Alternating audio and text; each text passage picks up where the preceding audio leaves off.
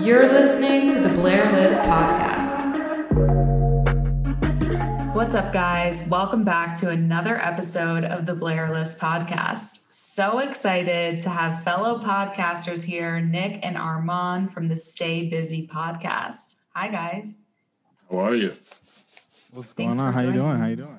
Good. Thank you for joining. We're Instagram friends turned real life friends. So always exciting when that happens.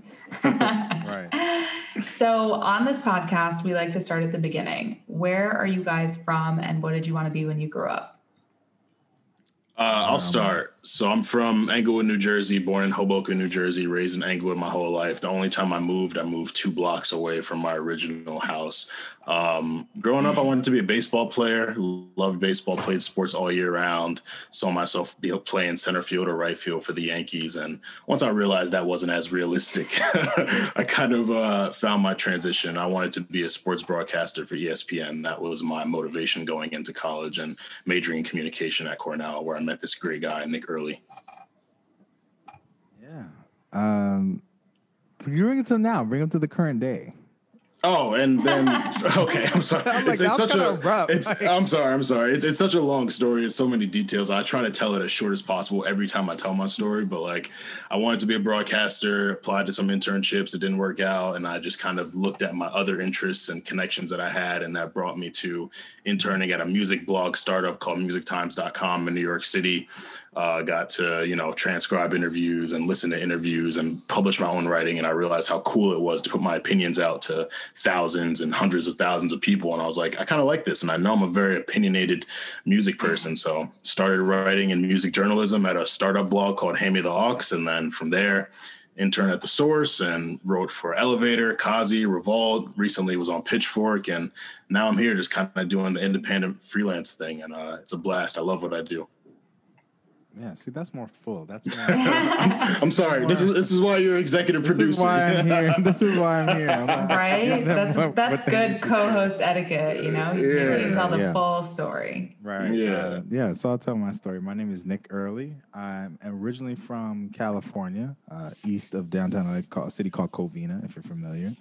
Shout out 626. What's going on? And my plans from when I was a kid, I've always been one of those kids that kind of did a little bit of everything. I was in sports, I was in the arts, and when I talk about the arts, like I did creative writing, to dance, to acting. I actually was pretty serious about acting, did some commercial work, film work, stuff like that when I was a kid, stage work as well. I've been performing my entire life, so that has always been a part of me.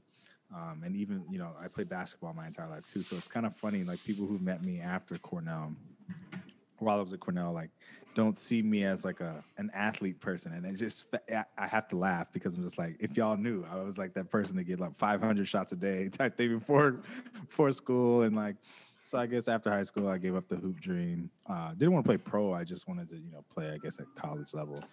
And so I've always, I think, wanted to just be in media in some sort of way. I've always wanted to be in entertainment. It's kind of just what I've been doing since I was so young. So I've always been fascinated by it. And so my first experience, I think, when I went to Cornell, I studied industrial labor relations, which is, if you're the short term, it's like the study of the world of work. And so we look at the world of work from about 6 different capacities: labor, economics, social statistics, and organizational psychology, whatever. And so it's a really great program. It's a really interesting program. It had me thinking a lot about work. They had this program, which is like a credit internship where I could work as well as get credit. And I had the opportunity to work at NBC in LA. So I was in NBC in the West Coast, and that was like really, really fun, really amazing. And so I did that, and that showed me kind of like, I'd had the experience being on set and kind of being, the actor, the talent, if you will, but then I got a more, if you will, corporate experience. And so that really solidified for me, like, I want to do media for my 9 to 5. And then, of course, I have this music dream as well that I'm trying to get going.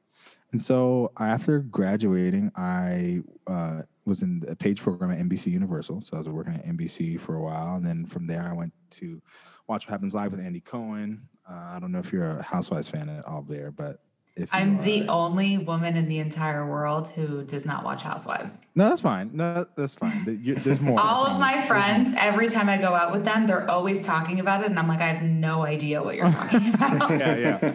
So I spent a good long time getting very familiar with the Housewives. So I've learned a lot about that whole energy there, being on that show, and then currently working in it's still a media capacity at a tech company. We'll talk about it offline, but so currently doing that. I've been having a good time. And also, I'm a musician. I'm an artist. Check me out, Nic Earley. Stream my single Circles. It's out now. I love that. Thank you guys for the background.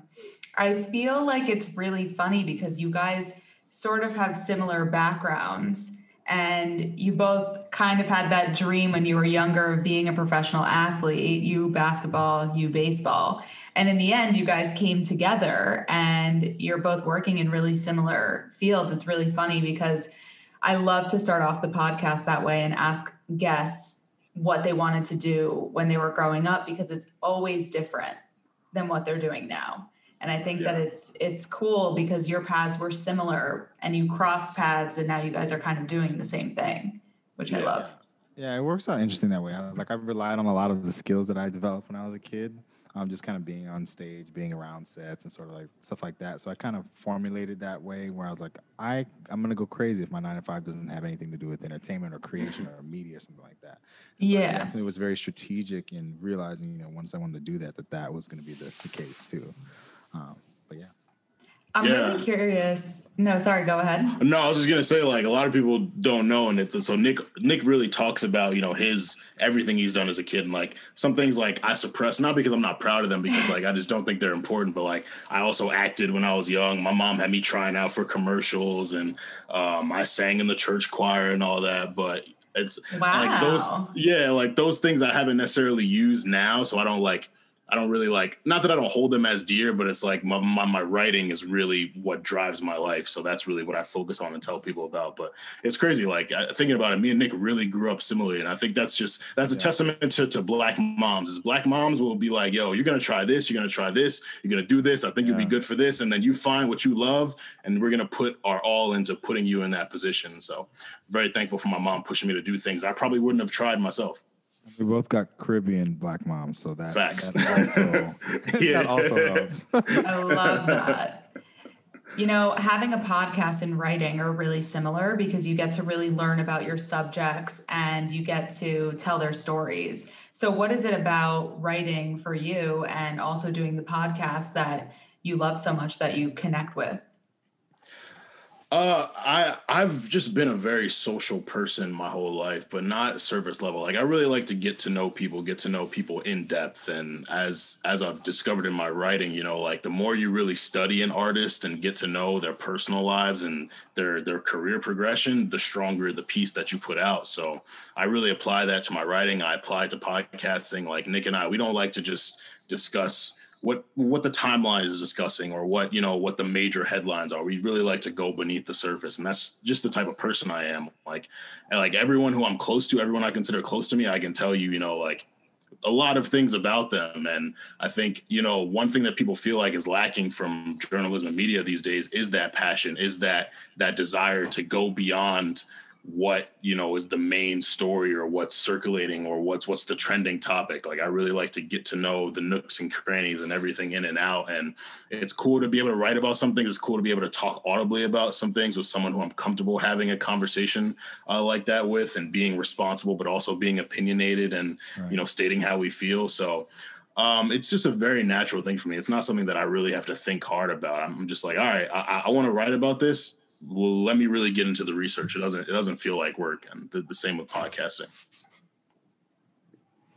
Yeah, I totally agree. And I feel that because I also am the same way with my friends. And I also love learning about people just at like a deeper level to understand their motives and their perspectives. And, I can empathize with that. So I appreciate it. So Nic, for people who don't know what a page is, can you elaborate a little bit? Because the entertainment industry is a really interesting place, as I'm sure you know, and I feel like pages don't get enough credit. So, well, funny enough, people who work in entertainment, you probably have met a page without even knowing it. That's just Probably. kind of like the way in which the program works. It's if you will, people kind of look at it as like a badge of honor in the community, in the entertainment community. It's like, oh, you're a page, I was a page. So whatever it was, it's essentially a rotational program. It developed into a rotational program, but in its early inception, it was more so kind of like an opportunity. The pages come from, the medieval time concept of a page being like an understudy to a knight or something like that, growing in whatever they wanted to do. So yeah, if you will, for a while in the old days of pages were, kind of running around grabbing coffee, doing whatever they were doing, and then now it's sort of more very structured rotational program, which was when I joined it, and I was able to rotate throughout different parts of NBC Universal, and basically it creates you a network of people who are kind of going through the same similar circumstances. Well, a lot of people are right out of college, some aren't, some people are just like trying to completely change career fields. But it was a great thing for me because I really got to understand like what it looks like to be working at a company that had such a huge portfolio. I didn't realize that NBC is really in everything, and I think people don't understand how much NBC is because they're kind of like they're very present, but like very mild mannered giant is the way I like to describe them. Like they are a giant in the media industry, but there's not always something crazy happening at NBC. They're very good at that. It just kind of keep it right. They have a great PR department. Exactly. Shout out to my friends working in corporate comm and all that PR. But yeah, it's an amazing program. I always recommend it to people who are like, I want to do media, but I'm like not sure. I don't know what I want to do. I'm like, well, go rotate, go be a page, and go understand like what it's like to try different things. It's really important to understand what you don't like as well. Yeah, I love that. So how did you guys come together and decide to do this podcast? It really starts from our friendship. I met Nic freshman year of college. We were both in the same mentorship organization called SWAG at Cornell. Shout out to SWAG. Stands for Scholars Working Ambitiously to Graduate, with the goal of increasing the Black graduation and retention rate for Black men at Cornell. So met him there. Like, we were cool. I wouldn't really say we were friends at that point. And then when we both developed interest in the same fraternity, we were put into this group chat where we would, interact and learn about the fraternity and, kind of do different things and meet different people. And just it was kind of like this, this group that came together to ultimately pursue membership in Alpha Phi Alpha Fraternity Incorporated, our fraternity. So once we were really like locked in and it was determined, like, we were candidates and we were eventually going to join, Nic and I really got a lot closer that way. I think being the same age, because on our line of 6 people, there were 3 sophomores, 3 seniors. So naturally, the sophomores, myself, Nic, and our line brother Sammy, we kind of connected a lot more. And then the older guys stuck together a little more because they were getting ready to graduate the semester later. So Nic and I, we just connected. We would talk about a bunch of different things. Like, he was a big music guy, so it was very easy to talk about music. And we kind of had very similar, strong personalities. Like, we really wanted to do big things within the fraternity and on campus. And so I think that kind of naturally brought us together. And then once we joined the fraternity, we were like, yeah, we're going to hit the ground running. We're going to do this. We want to change this. We want to make it better. And I think our desire to make the fraternity better really kind of seeped into our desire to make the music industry better, as Nic is an artist and I'm a music journalist. So it just kind of went hand in hand with each other. So we graduated. Nic was doing his thing work-wise, put out his EP. People loved it. Me, I was doing my thing writing-wise. And I remember one conversation Nic and I had. It was probably like summer 2019. We both got into listening to podcasts more, and we kind of saw the podcast landscape and how it's really been bursting over the last few years. Like, everyone has a podcast now. It's still growing. And it's still growing. It's still growing. But Nic was like, yo, man, you should start a podcast. And like, you write really well. But the reality is, unfortunately, a lot of people don't read writing as much as they should. And there are a lot of good writers like you who don't get the recognition that they deserve because they're only writing. And I was like, yeah, man, like, I feel that, but everyone has a podcast now. Like, I don't want to just start it and it just be this thing, like, we're just talking music and surface, blah, blah, blah. And he was like, well, like, that's not you, though. Like, the way you write, you really get in depth. You're really detailed. You analyze things. So just bring that to the podcast. Just talk about it rather than writing about it. And I would say Nic is one of the biggest people in my life who kind of puts that battery in my back and, like, encourages me to do things that he knows I'm capable of and things that I probably know deep down I'm capable of, but I kind of overthink too much and talk myself out of it. So we planned it out. I decided on the name. Nic decided, he brought his TV background, which I'm so thankful of, like having segments for the podcast being really organized. So it's something easy for people to follow. People can have different favorite segments rather than just us just getting up there and talking for 3 hours about, I like this, I dislike this, this is trash, this is my top 5. Like we don't need another podcast doing that. There's so many other people who do that and they do it well, and it's no disrespect to them, but we just want it to be a different voice. And one thing I really emphasize in the work I do is being responsible. Not just slandering, not just being judgmental, but kind of looking at the factors that lead into why this artist delayed their album, or why they picked this single over this single, or why this feature didn't make the album. So we really got our ideas solidified. We came up with our segments. We came up with the logo. We got people on our team to help us put out a promo video. And then we launched December 2019. And it was the reception is still something that I think about a lot to this day. Like my friend Regina Cho, she jokes how my Instagram story that day was 2 hours long because I had so many posts to reshare because everyone was sharing us. Like they were like, "Yo, check out Stay Busy with Armon Sadler." Like Armon's doing this, and then Nic's friends who saw he was doing a podcast, they were like, "Oh, Nic is executive producing this. Like, check it out." And just we got a lot of love from our friends and from people in the industry that we were able to connect with at this time, and it's really opened the door for us to a lot more people in the music industry. And and even if we've had our difficulties, because I'm sure Blair, like running a podcast is not easy. Like being creative every single week is not easy. It's very taxing, and like we're also just, even if we think similarly most of the time, we're different people. We see different things, so we want to do different things. But it's really opened the door to so many opportunities for him as an artist, for me as a journalist, and we're seeing the conversations that we have really impact people and the way that they think about music. So that's been the most gratifying thing for me, and I can't think of anyone else who I would be doing it with. Oh, shucks. Shut up. Yeah, I completely agree and concur with Armon. It's doing a podcast is like the initial start of it was for me is, being as we go back and forth, we bounce off each other so far as ideas, frustrations, whatever it is. And so I realized I was fielding a lot of his, like, dang, I feel like I'm not getting a look. I'm not going to look for whatever articles or whatever it is. And I'm big on like empowering my friends to do what they, can do to own something that they have. I come from an entrepreneurship family. My dad owned a business my entire life. And so like, that's just always something I've seen. So I have that natural, innate desire to encourage people to do that. And so when I was seeing him not get his look, I was like, dude, create your own opportunity. Let's do that. And like, it came together, and I was like, look, what we not going to do is do a podcast that's just us up here chatting. And that's like so not us anyways. Like we'll chat, but you should see our little debates. We'd be like, bring the facts. What facts do you have? So I wanted to bring that to a podcast, but my idea, like when we came up with Stay Busy and it being like work, kind of themed, is that I wanted to then basically do a short form podcast. That's how it started. The idea, the inception of it was like short form. People can listen to it on a commute. That way they can get through it. Because I found the reason why I wasn't listening to a lot of podcasts is because it felt like people were just chatting with no structure for hours on end. I'm like, that's an audio movie. I'm good. And so I was like, let me bring something to the plate that's a little different.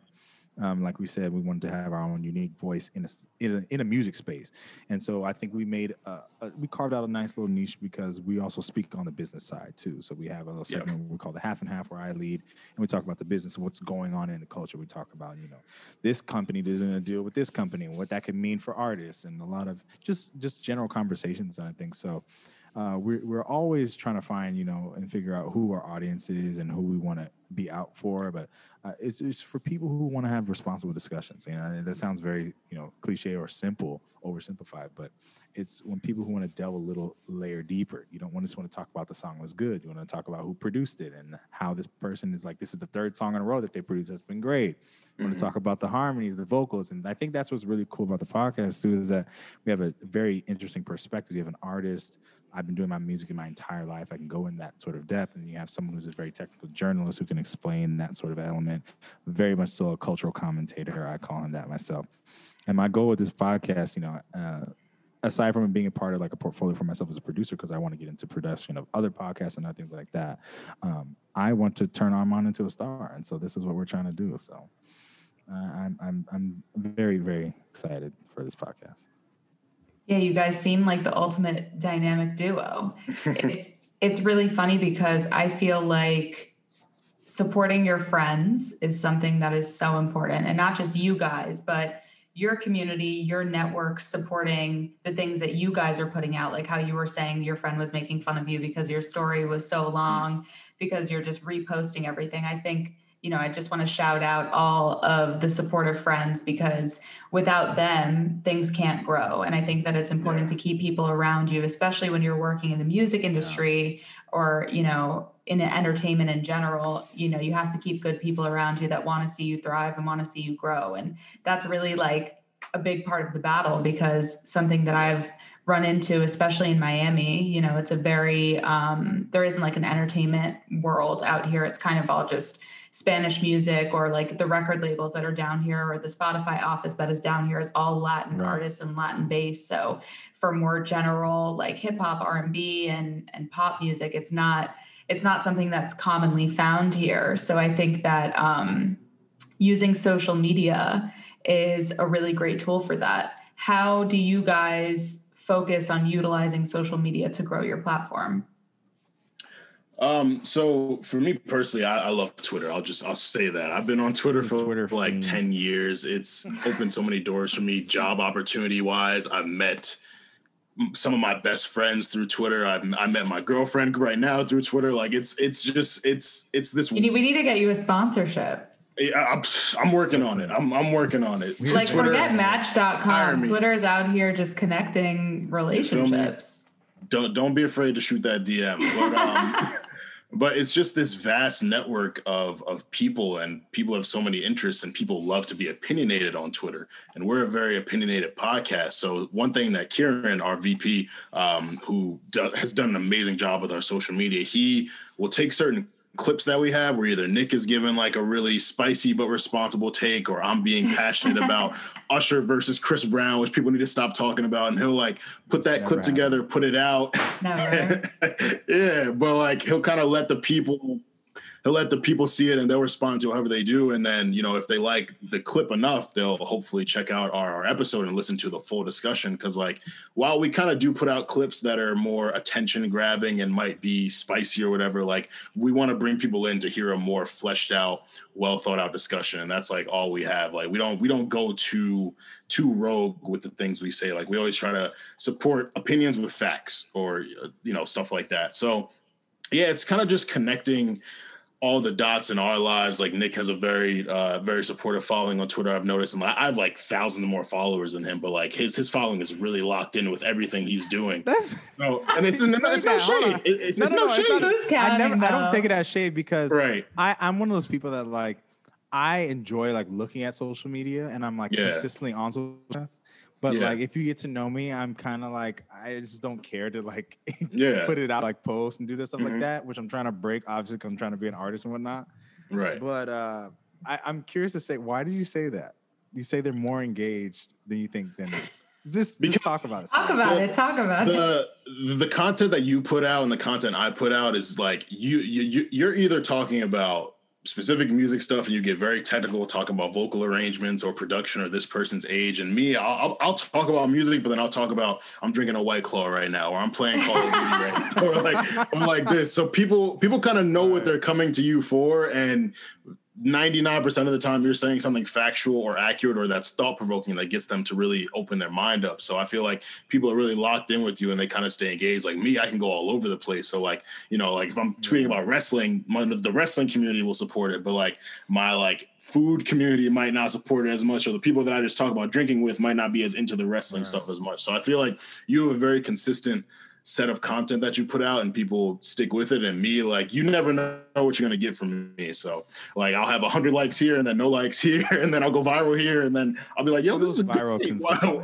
I don't. I really don't. I really don't. I don't. People What's say that. What's the recipe to go viral? I feel like the key is don't try. Too many people try too hard to go viral. I just put my thoughts out. Like if I see something and I want something funny about it, I'll say something funny about it. And like if it goes crazy, it goes crazy. But I'll probably end up muting it so I don't get the notifications harassing me. So I won't even see that it goes viral at a certain point because I guess I've reached the point where it might happen more often than I've expected it to. You're just going viral so often. It's difficult to not keep even track. Not even that often, but like I really don't try. Like I just be sitting in my room, like I'll take a break from an article, see a tweet, I'll quote it, I'll look back, I'm like, oh wow, this kind of did its thing, but like I'll mute it because I really don't want my battery getting drained from all these notifications. But the key is to not try. Don't try to go viral. Too many people steal tweets, or they're trying too hard to be quirky, or use the new poppin' phrase like, oh, he chose violence. Like I hate that. Right. Too many people, they try too hard. Like the virality should be organic and natural, and that's what I go for. Even if I don't aspire to be viral, it happens that way. Right. Since we mentioned verses, I have to know what your ultimate versus collab is. Nick, like a hypothetical. Yeah. Oh, I don't have a like off top like a hypothetical who I would ever want to like as the top. Oh my god. Yeah, you have to come back to me. I can choose one of my favorites that have occurred in real life. Yeah, do that one. Neo Jonte is probably like my number one. Same. And then thereafter, I would say I really enjoyed the one last night. Like I was really into it because I love moments where, and I guess this is what Armon was speaking to. I was talking about this, I had a series of tweets that I guess that got attention, if you will. Like, did they go viral? No, absolutely not. So they went baby viral, but baby viral is what I call it. I'm just confused when he says that because I'm like, if 10 people like it, I'm just, oh, okay. You're like, yes, it went viral. Let's go. Nah, I'm not even impressed. It's a good ratio. Like, okay, because when I tweet that stuff, I'm not thinking about the likes or the retweets, as that, crazy as it sounds. When I just don't care about that. But I was talking about, I love how when we have, it was Isley Brothers and Earth, Wind & Fire for listeners who did not see it or didn't hear about it versus the battle sort of situation, the content that they put out. I love when people get to see that some of their favorite songs are actually samples or actually covers. And so with Earth, Wind & Fire and the Isley Brothers, it's just riddled with stuff. I mean, between the Sheets, For the Love of You from the Isley Brothers, it just, Big Papa to Today Was a Good Day. Just so many other songs I can think of. Drake sampled Devotion on was it Scorpion, right? Yep. Or on Scorpion. So I mean, and that's just 2-3 examples of hundreds, and so I love to see that because I find myself, I would say I'm a soul music aficionado. He is. I have my soul. I love that music. That's what I will listen to more than anything. Blair, if you come to the crib and I cook, it's like that playing in the background with some wine. Who's playing? It's Stevie. It's Earth, Wind & Fire. It's Isley's. It's James Brown. It is Lionel Richie, the Commodores. It's like Temptations. It's all that, right? So your dream versus was last night, basically. It wasn't a dream one. Like it was just amazing. I loved it. Like I said, I'm for those. It's like I'm in the know on those sort of things. Like I know about that. This song is a sample. I know this song is a cover. And so I love when that knowledge is shared with other people who I guess wouldn't have got it any other way, and just never really engaged with the material that way, because not everyone has to. I like when that becomes like, oh, I didn't know that this song was sampled. Oh, I didn't know, blah, blah, blah. Like people know that you make me want to shout. Like that song is the Isley Brothers. I don't think people know that. So, I listen to a lot of old music, so I'm very excited when it gets that shine and gets that look, in a more general sense, because everyone loves it. Leave the Door Open. That's a soul song, like very much so. Oh my God, that song was on repeat when it dropped. That's what I'm saying. Like, just that, just over and over. People don't realize how much they love soul music, and I think soul music is one of the genres that, if you will, that just is really not like getting the acknowledgement that it should from a general standpoint, because there's people still doing soul music or music that has very like soulful elements. You see it a lot in house. You see it a lot of like Kate Renata, and that's what I think I love about like early hip hop, like 90s, 80s hip hop, is that it's all dependent upon soul and all those samples because they're sampling that with putting breakbeats on it. And so it's really just like a remixed version of the stuff that I really grew up loving. So it also doesn't help, my dad is from Michigan. And so he's like, a Motown person. So like my earliest music memories are like Temptations and all this stuff. So it's just what it is. Yeah. What do you think is the most challenging and the most rewarding part about becoming your own artist? Ooh. Challenging is a sliding scale because it depends on like what else is going on in your life and what you're doing. Because I always tell people like, so for myself, my example is that I'm a artist, I'm a musician, I produce, and I write. So I engineer I make the beats, I write the lyrics, I record and draft the process, right? Wow. And then when it comes to that's the music stuff, and then I work full time and I do that, and then I also have to be a human. I have to do laundry and wash dishes and do other things like that. And I think that's for me has been as of late been the most challenging is managing my time, and just making the most of every moment as I'm trying to move closer to what I want to do. And then I would say the most rewarding thing is like, honestly, like, so for example, I can speak to shout out my guy, Stan Gasson Jr. That's my guy. My dad is a musician also. So he sometimes he would play at the Santa Monica Pier and he would play my like unreleased material just out in the way he's setting up. And some of the most rewarding things is when people like have come up to him and said, "Who is this artist?" Like blah blah blah. And I then developed relationships from them because they followed me, and then we've been able to speak. And so that's my guy Stan. That's someone I've developed a relationship with from him hearing my music out in public. And so it's those moments that kind of help you remind you like why you're doing it. And I guess I haven't had the moment where people are like, your music changed my life or things like that. But not yet. Yeah. I mean, that is what it is. But it's those moments of grace where people acknowledge your work and acknowledge the effort that you put into your work. And I used to kind of like think it was a backhand compliment. People was like, "Oh, you have such an old school sound. Or you have such a old soul." And I think that was because I hadn't fully hashed out and developed the way in which I wanted to deliver it. So I think it was still in its early inception. I was like, "This is just what I create naturally. I don't know how to be newer or be younger."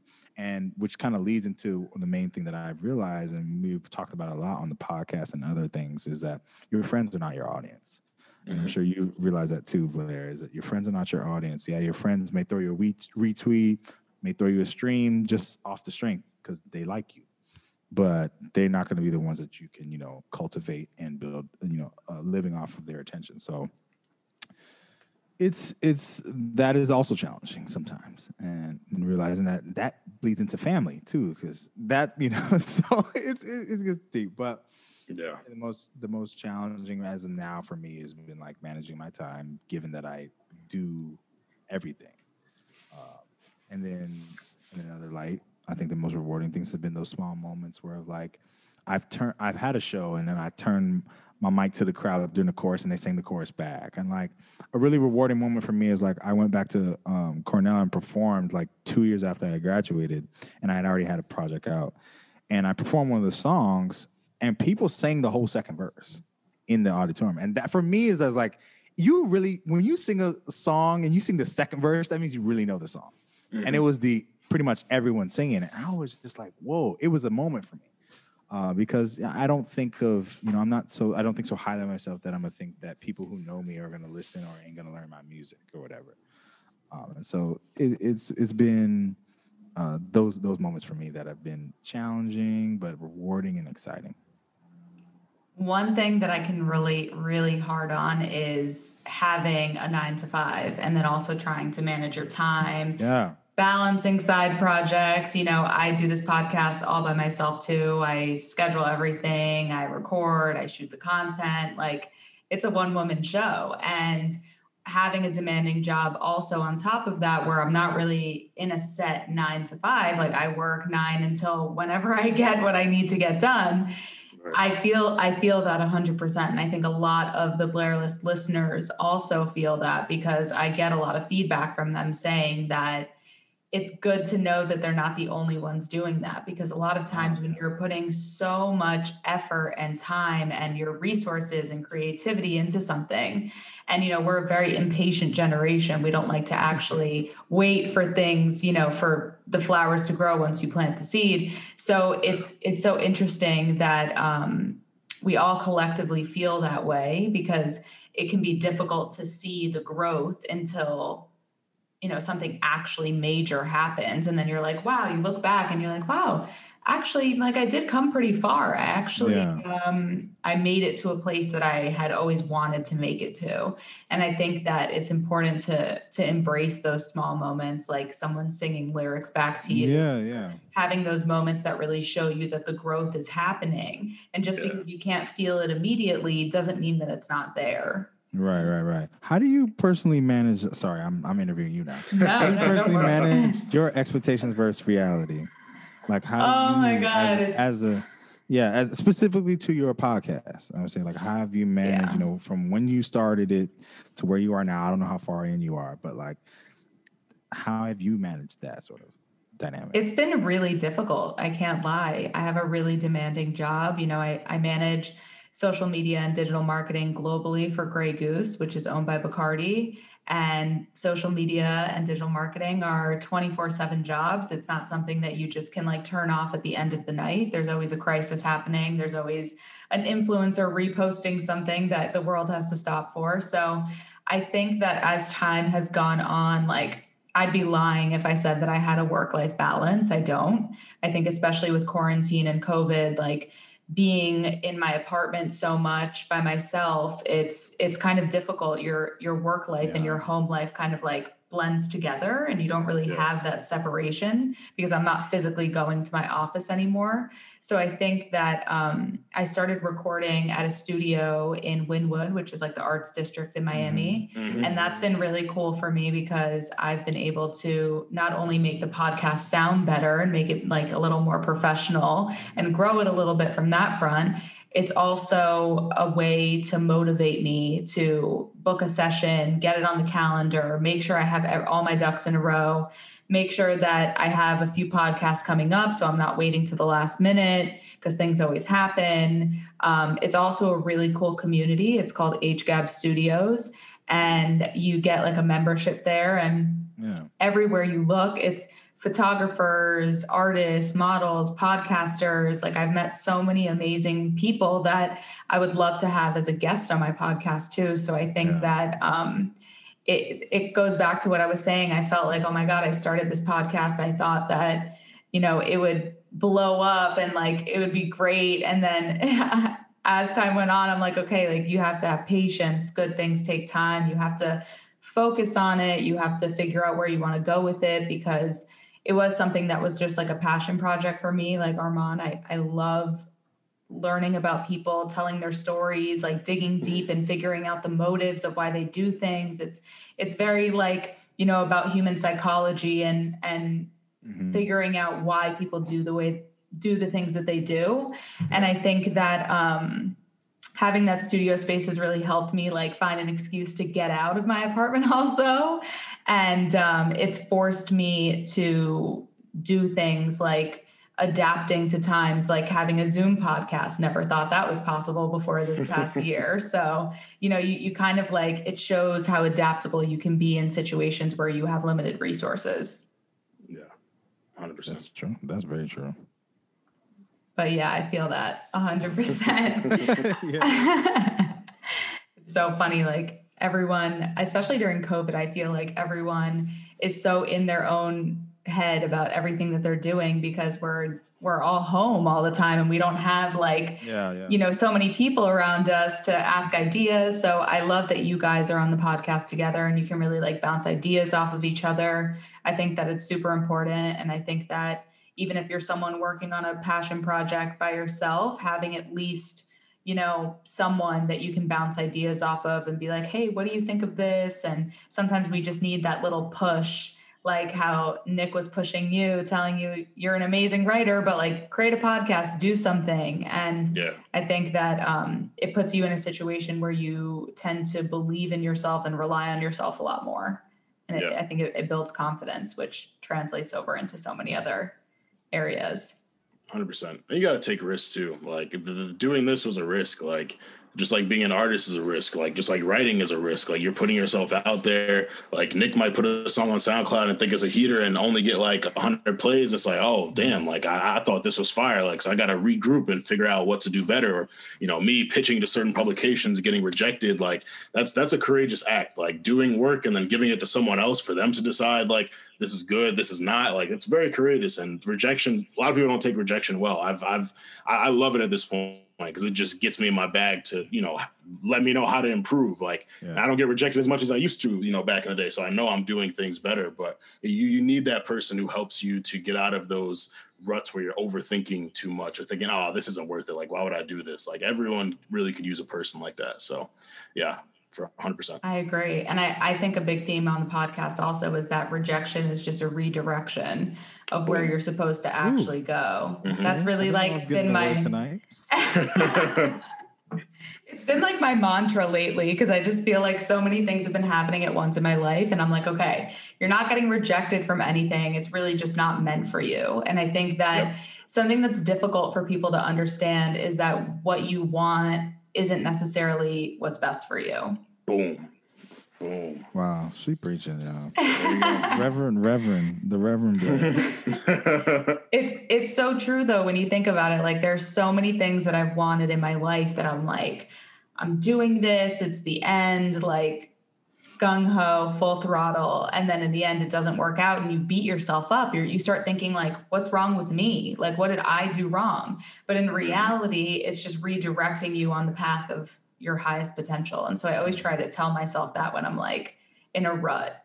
Yeah, no, I definitely do that too. And I mean, I would say on an artist front, that can be a challenge too. Cause it's like, I've been working on this music for months. So I'm like, I really hope people like this, cause it's like you put a piece of yourself into it. Right. Yep. And I think you're exhausting whatever resources you have, especially the human ones, emotions, resources, financially, like all the things that you've worked for. And so when you have your dream, and I think it's also twofold. I think there's people who kind of see rejection or redirection and kind of get deterred off the path.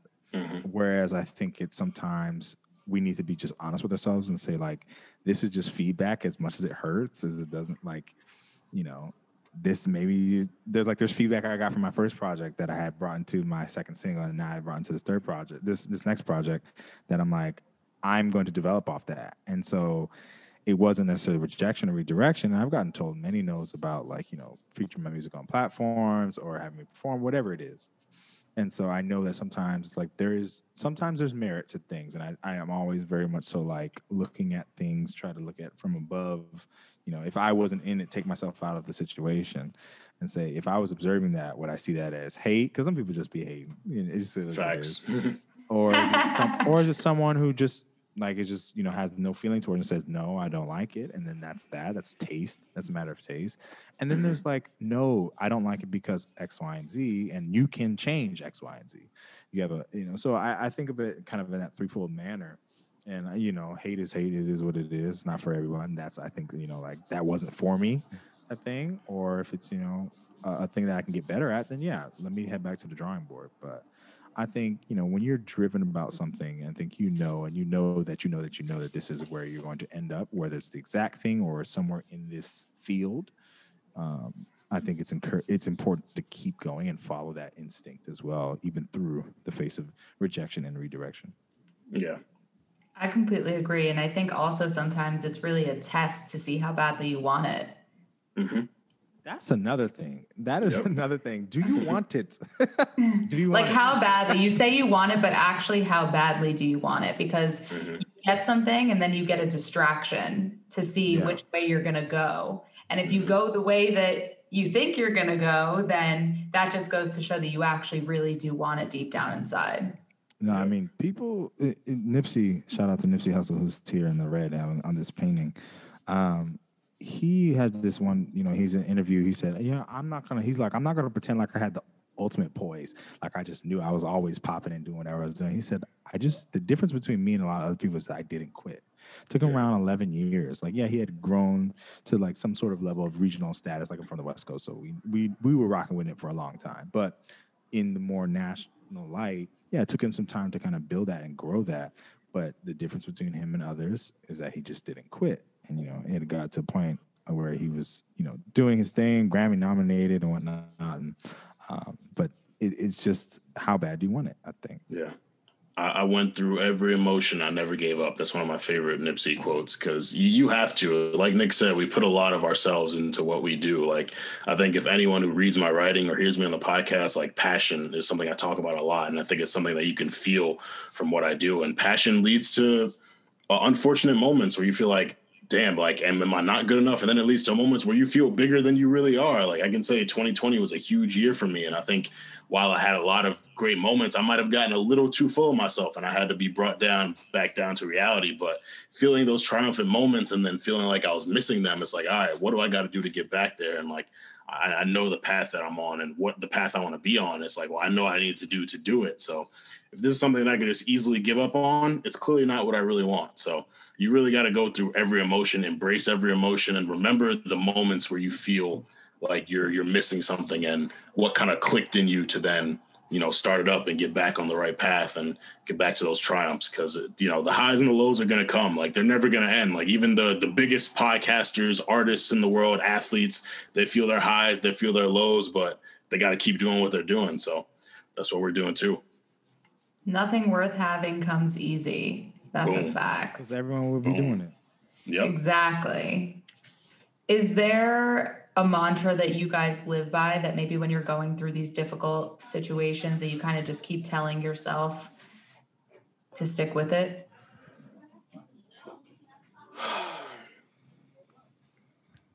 I can't think of one quote in particular. I mean, I read the Bible every day. At this point, I really got back to that, which I'm thankful for because it really helps ground me. There was one quote I lived by for a while called "Be bold, mighty forces will come to your aid." That was one of my favorite quotes in high school, and it's what led me to apply to Cornell. And when I got in, I was like, all right, I mean, this is going to be a financial burden for my parents, but hey, I got in, so let me see what I can do there. And then I went there and like in my most humble perspective, I feel like I took over the campus. So I was like, if I can go, and do that. Goes viral on Twitter once. Oh my God. Here we go.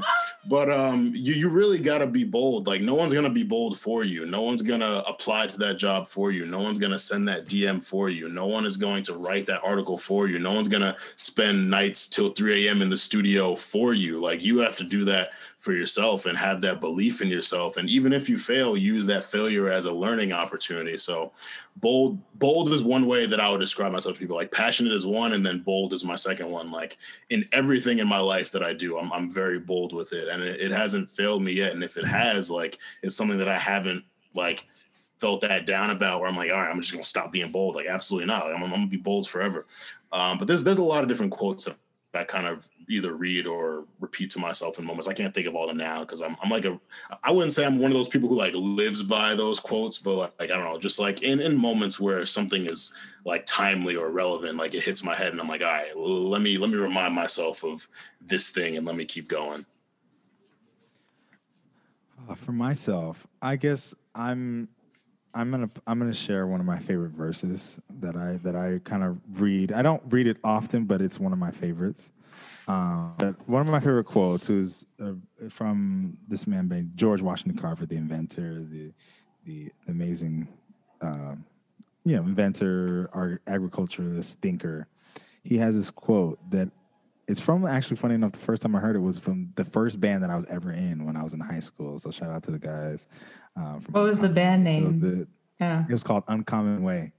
Uncommon Way. It was like jazz okay. fusion. We did like R&B, rock, jazz. It was a very great band. I love that band. I miss it. And so the quote goes, when you can do common things in an uncommon way, you'll command the attention of the world.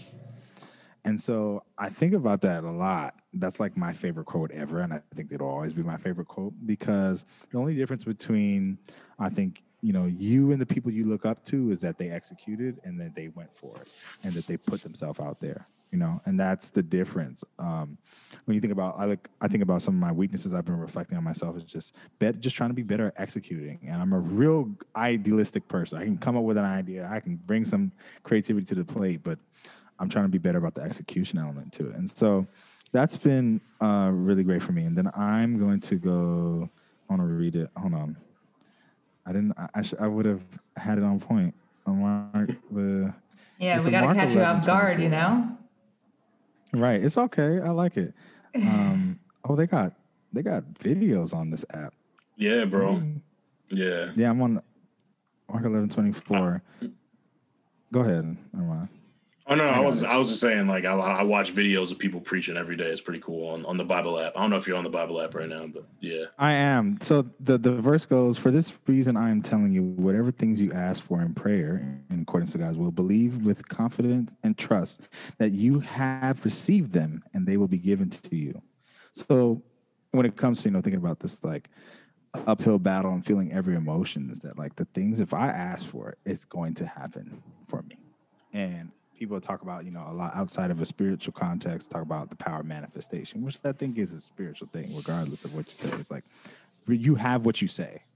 If you say you're broke, you're broke. You know what I'm saying? Like, you have what you say. And so I very much so watch what I say and what I ingest and what I let out in relation to my goals, my aspirations, and things like that. And so when I pray for these things, I have to put the sort of works behind it. Another one is faith without works is dead. If you don't put, you can have faith and believe that something will happen, but if you don't put in the work, it's a dead issue. So I think about that one a lot as well. So I just have thousands and thousands of little phrases and things that come up to mind, but those are the main ones for me that I really think about a lot. What about you, Blair? I have a lot also, but I think the one lately for my life has been that it's not a rejection, it's a redirection. That's really just, it really stuck with me. And I don't remember, maybe like on Instagram or something. Okay. Yeah. I don't remember exactly the source, but it's been like very prevalent in my life. And I feel like also my friends, like, they'll call me and tell me situations that they're going through. And that's just been like the theme lately.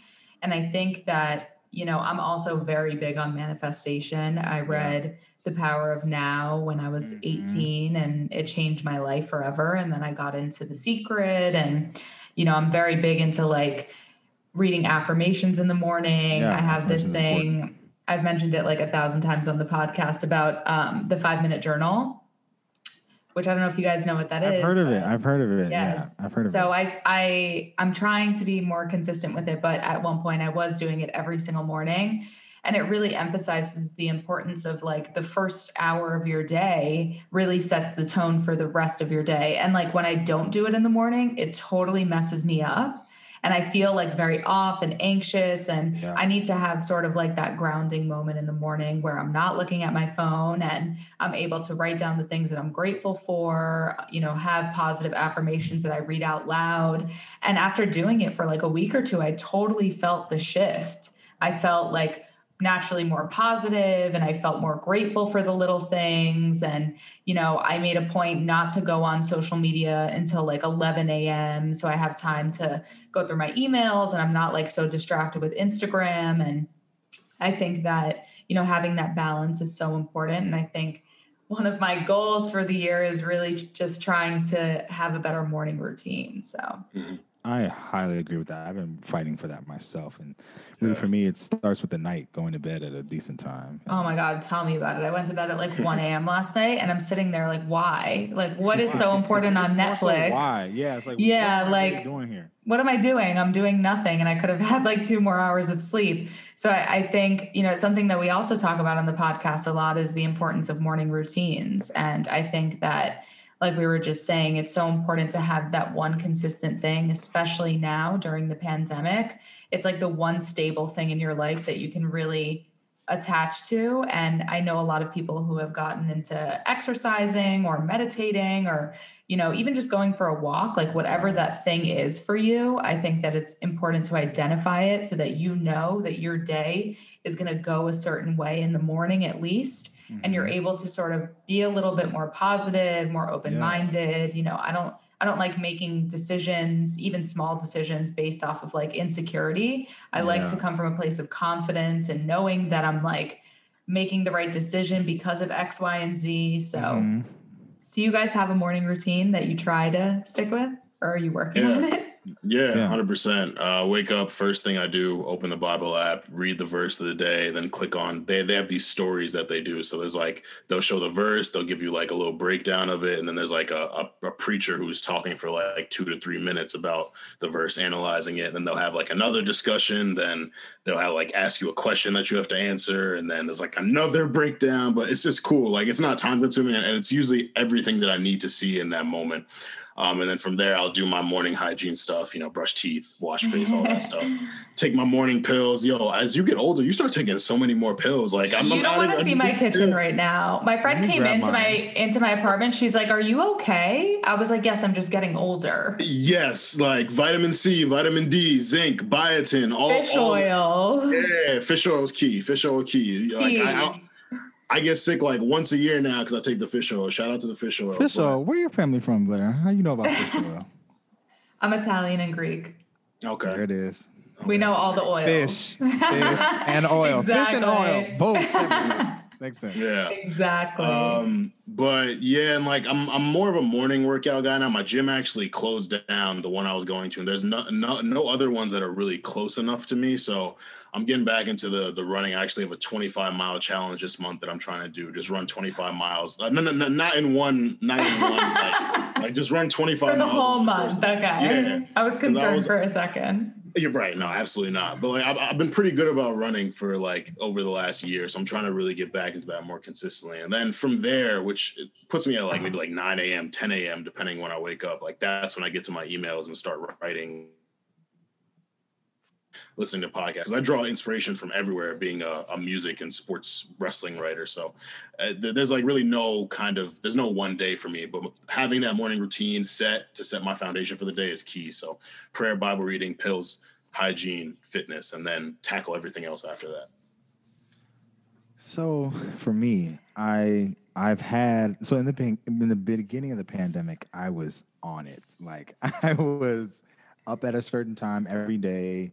I would plan out my day. I plan out my week really on Sunday nights, and I'd have the time breakdowns from like 6, 7 a.m. to 6 p.m. I would have it broken down, and I was getting more done than I ever had. Like March and April were lit. We were like, this is only going to last a month. Like we might as well go hard. April comes around, and we're like, getting up 30 minutes before our meeting. Right. Like I was just very consistent. Like I was putting a lot of like content on this app called Voicey. I was just doing a lot of content and like, I don't know. I was in a rhythm. And I think what's challenging, I'm sure, Blair, you might be able to speak towards this, and why we kind of have to probably relegate it to the morning is that when you have a 9 to 5, where you have other things pulling on your time, it's very challenging to set this is what I do from 8 to 8, and so for me, I think, it's been more the morning stuff. So in mornings, I have some prayers and affirmations that I say myself. And then I have been back on my workout routine pretty heavily since the beginning of the year. So I'm a morning workout person. I don't like working out in the evening. It's kind of whatever. Same. Yeah. If I do, it's like I want to play basketball or something like that. I don't want to like actually be working out. And so I've been outside. Today I ran from my apartment. I live in Harlem, so I was in an apartment. I ran from my apartment to the Riverbank Park by the water on the west side, and walked back. And so like did things like that just to maintain. I was reading this thing or watching this video about like billionaire mindsets and habits and all this stuff like that. And so one of the main things that he was talking about that I've tried to implement very much so when he's speaking about morning routines is, yes, you're a human, so you're gonna fall off the routine, but the goal is to try to not fall off 2 days in a row. So if you take a day, if you want to work out 5 days in a week and you want to do your thing, try not to go 2 days in a row without working out if that's your goal or whatever your goal is, right? And so for a while I was journaling, and that was like a big thing for me at night. I was journaling, and I've fallen off that. Like, it's been weeks, like, I'll be honest. So I'm trying to get back on that, and then building the habit is really the challenge. But once you're in the habit, it's pretty much good money. It's just maintaining it and not falling off. So yeah, I've been enjoying the prayers in the morning and the workout. And then from there, I just kind of like... It's like the best way to start your day, especially with honestly getting a good workout in the morning. It really like sort of releases anxiety that you may not even feel that you have. That's kind of like stored deep down. And then all of a sudden you feel, you have your endorphins going, you feel like motivated, you did something in the morning, you were consistent. It's like all of these little habits really build up to your life and like your perspective on life. So I'm huge on like morning routines, and I really need to be more consistent with it. But I just feel like they're so important. And I love that rule of like not falling off more than one day. Yeah, it's if you think about it, it's kind of interesting. Like, try not to do it, and then you'll do it. You'll stay on. And I've been trying to be more actionable about writing down goals and then sort of working backwards to like, how are these goals going to get executed? And so I'm just trying to be a better organized person. Like I said, I'm very idealistic. I will come up with the ideas. I have the whole plan in my head, but no one can help you. Another quote that I lived out, write it down. It's like, I think it's Habakkuk 2:2 or 4:2. It's like, write it down and make it plain so that all men may know. So it's like, if you have a plan, you have an idea, if you write it, there's a lot of science behind writing something down and like what it does to the subconscious and like getting things out. And then like your body then takes over with the action subconsciously. It's really interesting. And Love so that. I think about that a lot. And so when it comes to my goals, like, how can I write them down, make them plain so that other people can help me? If I have a goal written down and I can show Armon, and then boom, he can help me or whatever it is, things like that are very important. So things that I've written down have come to pass. So I need to get back on that. I'm huge on writing things down. Like I try to do it every month, but especially before the year starts, I write down every single goal that I can think of, and I'll look back midway through the year as the year is ending and seeing where I'm ending up. But the craziest thing was that last year when I did that, my goals are very different, obviously. New Year's came around and I was like, oh my God, I wasn't specific enough. I was like, be healthy. What does that mean? That's like, real. That's real. What did you drink a glass of water, or did you go work out? So I think like being specific is so important with your goals, whether it's super small or it's a major goal that you have. So you got to be as detailed as possible for that to happen. You got to. Yeah. Make it as easy for yourself as possible. For sure. Take the thinking out of it. That's another. Take the thinking out of it. Mm-hmm. Like, how do you do that? For me, take the thinking out of it is just about like, I'm always big on like thanking past Nic for future Nic's problems, like whatever I do, because like when I think about just like when I want to pack something or preparing for something, like for example, I've had some content, like some photo shoots and some video shoots recently, and so because I'm doing everything, I wrote the video treatment, I wrote everything. I'm like, take the thinking out of the little stuff, because you're gonna be mad if you get to the photo shoot and you don't have your belt, like, right? So it's stuff like that. It's just trying to be prepared and ahead, because I've had a plan. Okay, now take this little extra effort. Instead of packing in the morning while you're trying to go, just put the stuff together right now. Go through your checklist when you have time, and then move forward. And so then now in the morning, I'm grabbing the bag. I'm taking the thinking out of what do I need to do. I'm just boom. So it's just about preparation. Proper planning prevents piss. Wait, say that again? I have 1,000. Like, they'll just start. Now that you said it, they're just coming out. They're just going to come out. Prior proper planning prevents piss poor performance. Wow. See? Yeah. 7 Ps. Do you have any resources for people who are interested in starting a podcast or, becoming an artist? Are there any apps or websites or forums that you wish that you had access to beforehand that you do now? I can't really, I personally can't think of any like resources that have helped us in terms of like structuring the podcast or getting more of a following. Like because I think a lot of podcasts just kind of come from, I have this idea, I feel passionate about enough that I want to talk about it. And there's probably some niche of the internet or the community that I'm in that's going to enjoy it. And then it kind of builds out from there. Like Nic, he's invited me to like a lot of clubhouse rooms that talk about building your brand and improving your podcast and stuff. But I really think for us, it's just been a lot of trial and error.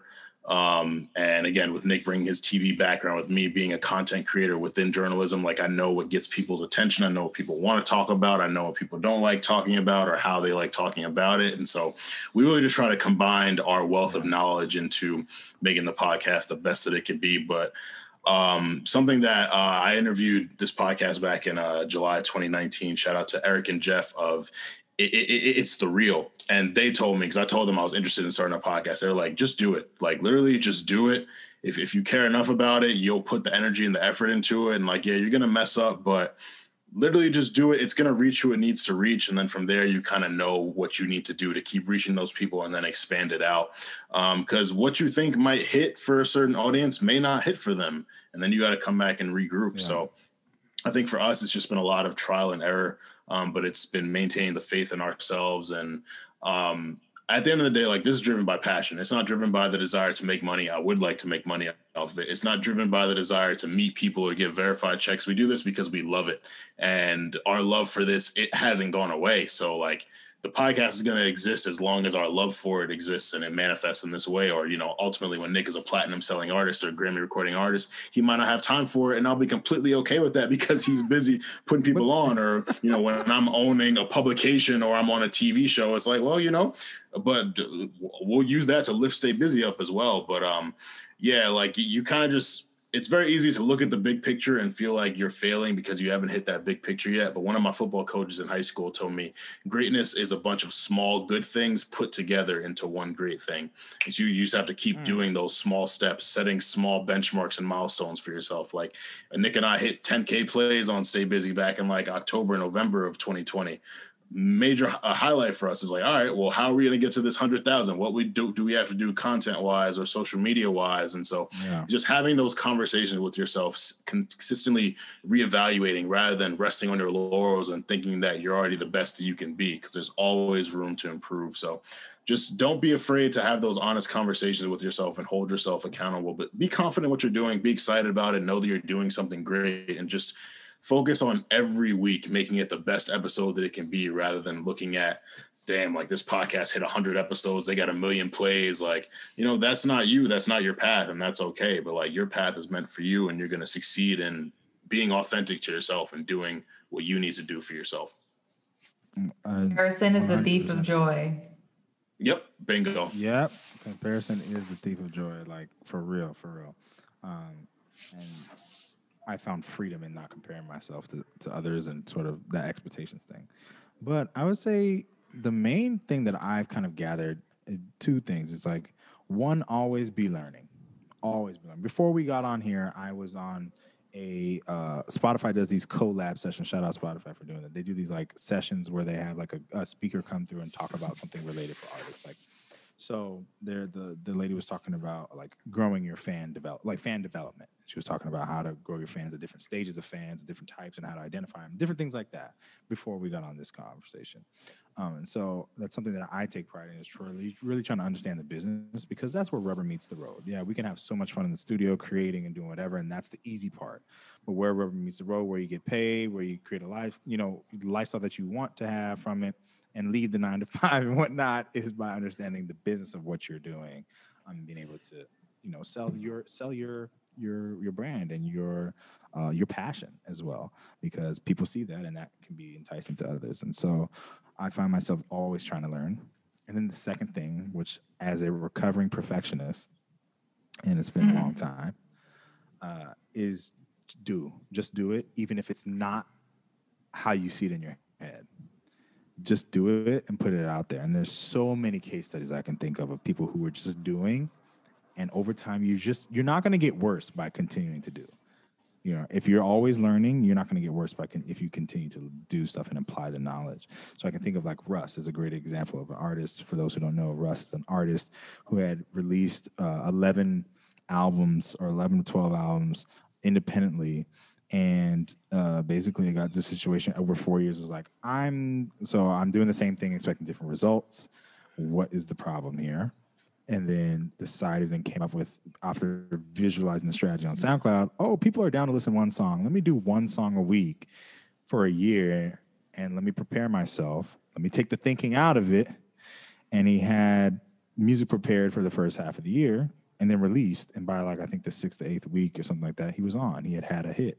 And then boom, he had the album prepared. Boom, dropped the album on their heads. Boom, there it was. And so he rolled from there. And so now he's a huge proponent of like the independent artist movement and people understanding of the business side of streaming and distribution, owning your masters or whatnot. So YouTube University is my main thing. I go to YouTube University if I want to learn something. And I also am not afraid to call somebody or ask questions or like, also I do this thing where I like have mentors who maybe understand the ideas or the principle of something, and then I try to explain the music context to it. And so like, how would you look at this if it was a business, or this and the third? And I've been having some mentors help me with that as I'm trying to like piece together my portfolio, if you will, and developing my streams of income and what I offer and monetizing my passions, my interests and whatnot. And so, I'd say it has to be an 8. That's the main thing. So when we come about resources, like, this is not for everybody, it's not for everybody as you know, Blair, like that's so you sitting there, you're like, as you know, like it's not for everybody to sit here and kind of, blend your life. I don't know when you're releasing this, but what time it is right now. And we're doing this, like you're passionate. I'm sure you've had a full day already. So it's like, there's certain things that go without saying, but you have to really, really want it. And then it's okay if you don't know, but you're trying to know is really the important part. So, yeah. One last question. Who is your dream guest?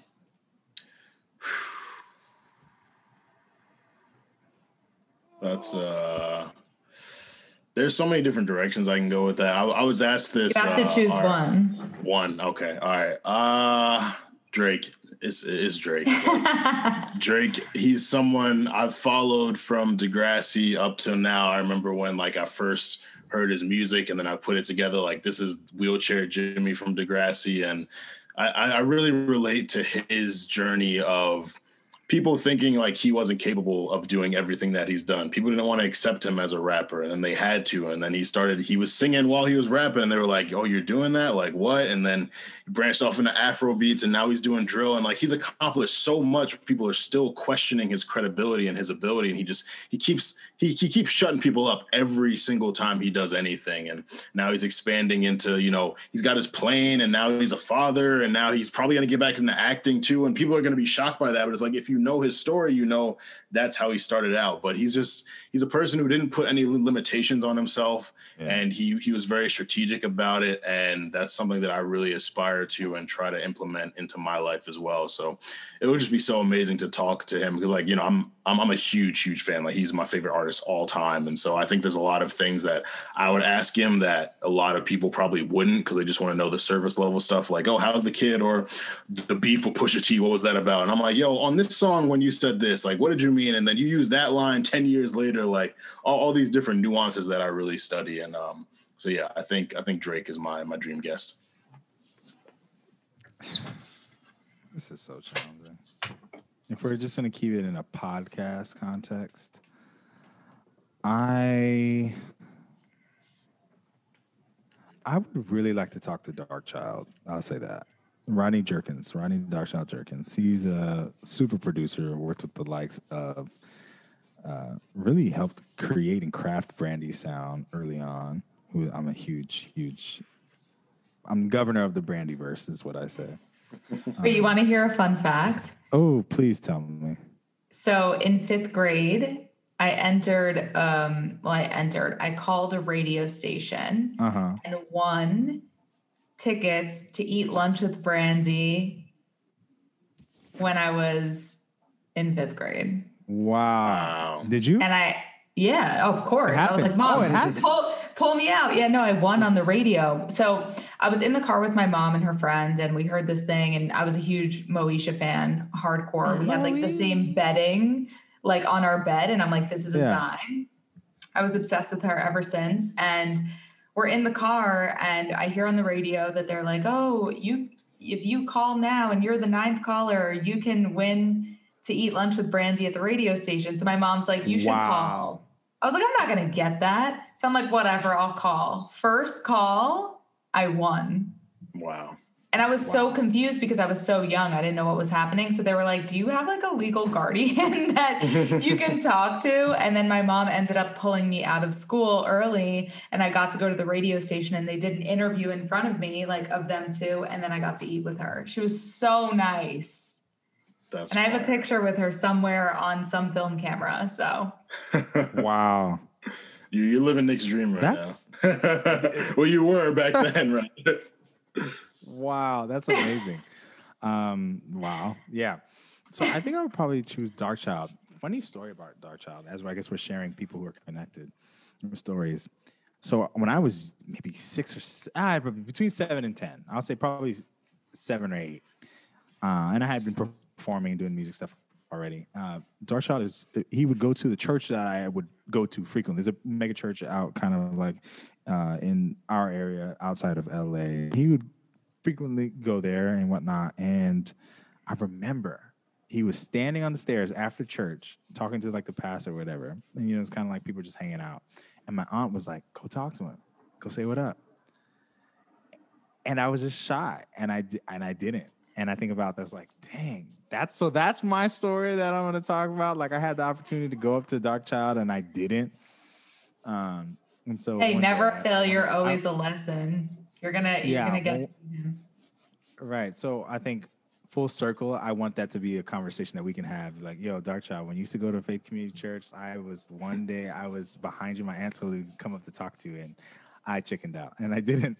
So I want to talk to him, but I've seen him interview, and he's just been around a lot of the greats. Like he's worked with Whitney, he worked with from a young age too. He was prodigy. So, I mean, he worked with Whitney, he's worked with Sam Smith, he's worked with Brandy, he's worked with Mary J. I mean, just everybody. And so this is the wealth of knowledge. He's also a man of faith. So I think his perspective will be very interesting for me to like kind of see like how did you sort of, navigate the industry and grow as well as maintaining your principles and your beliefs and whatnot. And so I think he would probably be a guest that is like an underrated guest, if you will. Like that wouldn't be, I think, a lot of people's expectation of me to choose him, but I think it's like a full circle moment. I love that.